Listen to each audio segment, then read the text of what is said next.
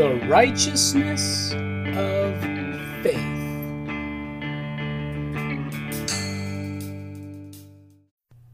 Father, once again, we're so grateful for you. We love you. We love hearing your voice. We're excited about you speaking to us today and showing us your way, showing us who we are, what we have, and what we can do with you in this life, living the life of faith, living the life of drawing from your grace, living the life as reigning in life as kings, because we are the righteousness of you, Father, in Christ Jesus. Thank you for it. Return with me again to Luke chapter 10 and verse 17. And the 70 returned again with joy, saying, Lord, even the devils are subject, subdued, marshaled under, and obeying our commands in thy name. And he said unto them, I beheld Satan as lightning fall, fail, descend, get put under, lose his place, lose his position, lose his assignment, lose who he was from heaven. Now, verse 19, behold, behold, behold, look. Saint, righteous being, king, I give unto you authority to trample on, tread on, crush under your feet serpents, scorpions, walk over them, walking over them. They're under your feet, and over all, above all, they're under your feet, above all the ability, the influences, the wiles, the suggestions, the distractions, the deceptions, the lies, the deceit of the enemy, and nothing shall by any means hurt you. Notwithstanding, in this rejoice not that the spirits are subject unto you, but rather rejoice because your names are written in heaven. Rejoice. Have joy that you're a new creation. The devils aren't just under your feet. We have a name, and it's a name that's above every name. He gave us the name Jesus, and he wrote our names in the Lamb's book of life. We're one with him. We've been raised up to sit together with him in heavenly places in Christ Jesus. It's more exciting that we're in the family of God, that we're of the household of faith, that he's the Father and we're the children, and that he's training us to live and to be and to do what he has us to do as his children. We're like him. We're partakers of his divine nature, and he's teaching us to be like him, to walk and live like him, to be in life the very nature you are. We're growing, we're advancing, we're increasing, we're maturing. It's a powerful, powerful thing. And he says, I give you power. I give you authority over the ability of the enemy. Think about this. You have authority over what another being can do. You have authority over what the devil can or cannot do. You just say, no, stop, get out of here, and that's it. He will flee from you. Jesus said, if you submit yourself to God and resist the devil, he will flee from you. He'll run from you. He's afraid of you. Don't let him gain any boldness by yielding to him. Hallelujah. Now look, nothing shall by any means hurt you. This is a key thing. Nothing can hurt you. Or what if things have hurt you? Well, they don't have to continue. What if other people are getting hurt? Well, maybe they don't know.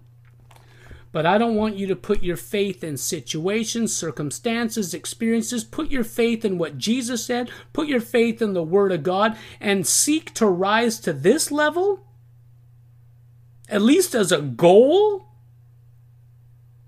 rather than submitting to what was, what took place, what didn't work for someone else. Forget all that. Nothing shall by any means hurt you. This is very important. The days we live in are very, very dangerous. And I dare you to believe God for supernatural protection, supernatural provision, and supernatural transportation. And when I say transportation, I don't just mean driving a car. I mean translation. I mean angels taking you out of situations and circumstances and bringing you to safety, whatever. whatever, supernatural transportation, resources coming into your hands, and you're just like, where did these come from? All I know is they came from the Father himself. But here they are in my hands. Supernatural. We're in a time and in a season where it is of a vital necessity that you know how to believe him, that you trust him, you know what he can do and what he will do for you, so that you are ready for anything and everything that may come before we get raptured out of here and the Antichrist sets up his rule. This is very important. Nothing shall by any means hurt you. Go with me to Isaiah chapter 54, verse 14. Now look, this is the Righteousness of Faith podcast, and we're talking about righteousness. You reign as a king in life through the one man, Jesus Christ, with the abundance of grace and the gift of righteousness. Isaiah 54:14. In righteousness shall you be established. You shall be far from oppression. And for you shall not fear, and from terror, for it shall not come near thee, because you are established in righteousness. What does it mean to be established? It means to be fixed. It means to be fixed firmly in place with words. You need to believe. You need to speak. You need to pray. You need to confess. You need to meditate the righteousness of God, the authority you have, the ability to have, the nature that you are, the partaker of the divine nature, the new creation that you are, and set that firmly in place with words. Set it firmly in place where? Where? In your heart. In where you believe, in where you understand, in your imagination, in the very depths of your being, and you will be far from oppression. Oppression. Oppression. That includes demonic oppression and oppression of demons through tyrants, oppressors, anything. Any kind of oppression, any kind of overburden, overbearing, any kind of weight, any kind of heaviness, whether it's financial burden or pressure or control to fall in line with wicked rule, or someone forcing you to do something against your will, or someone trying to get you to turn from your faith in the Lord Jesus Christ. In righteousness you shall be established, you shall be far from oppression. Why? Because you will not fear. Whatever you fear will come upon you. Refuse to fear. Have faith in God. Believe him. Trust his love, because perfect love casts out fear, because fear has torment. Listen, and from terror it will not come near thee. Verse 15, behold, they will surely gather together. Yeah, they're going to try to come against you, but it's not by me, says the Lord. Whosoever shall gather together against thee shall fall for thy sake. He says it again. It's not going to come near you.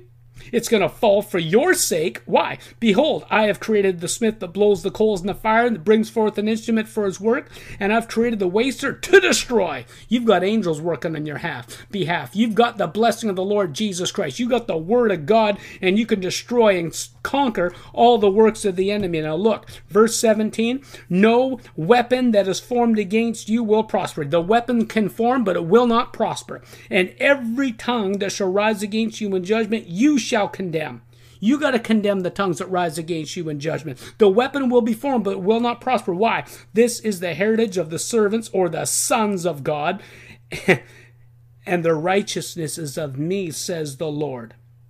The righteousness is of me, says the Lord. Back up to Isaiah 51, verse 13, and he says, don't forget the Lord your Maker, which has stretched forth the heavens and laid the foundations of the earth, and fear continually every day because of the fury of the oppressor. Why would I fear the fury of the oppressor, the devil and his despots and the tyrants and the people that are yielding to him? Why? As if he were ready to destroy? And where is the fury of the oppressor? Verse 16, and I have put my words, saint, believer, son of God, in thy mouth, and I've covered thee in the shadow of mine hand, that I may plant the heavens and lay the foundations of the earth, and say unto Zion, thou art my people. We are the people of God. You're a son of God. He's put his words in your mouth, and he's covered you. He's protected you. You can stand in the face of opposition and violence. You can stand in the face of anything that's coming against you with confidence, knowing that he's got you covered. He's got you protected. It can't hurt you while you speak. You can stand up and use words. Jesus spoke to a storm and to the wind, he said peace, and to the waves he said still. He stopped a storm with words. The Father had him covered. All kinds of things. The Pharisees were coming against him. They couldn't stop him. He'd stand up and speak words, and they couldn't stop him. They tried to lay hands on him. They tried to throw him off a cliff. All kinds of different things. Nothing could hurt him. Nothing could stop him. If you doubt anything that we've been going over these last few weeks, go and look at the life of Jesus and see what a man can do that trusts in the Lord God Almighty, his Father. He covers you in the shadow of his hand. He's put his words in your mouth. He's the apostle and the high priest of what you say, your confession. And you are to say what he said say, those words, his word. Whatever words are faith, whatever words are in you, because out of the abundance of your heart, your mouth will speak and bring forth. Hallelujah.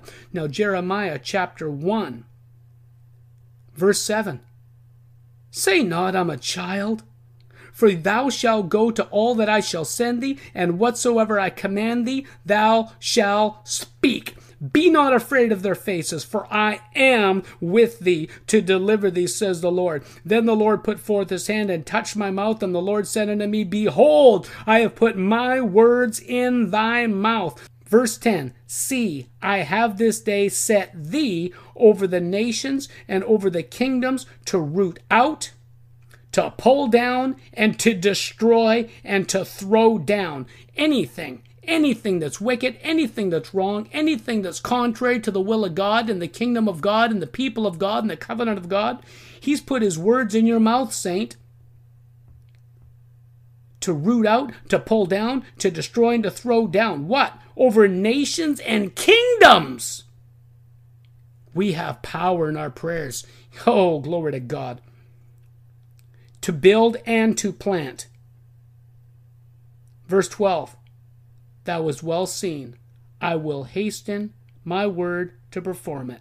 You have well seen, the Amplified Bible says, for I am alert and active, watching over my word to perform it.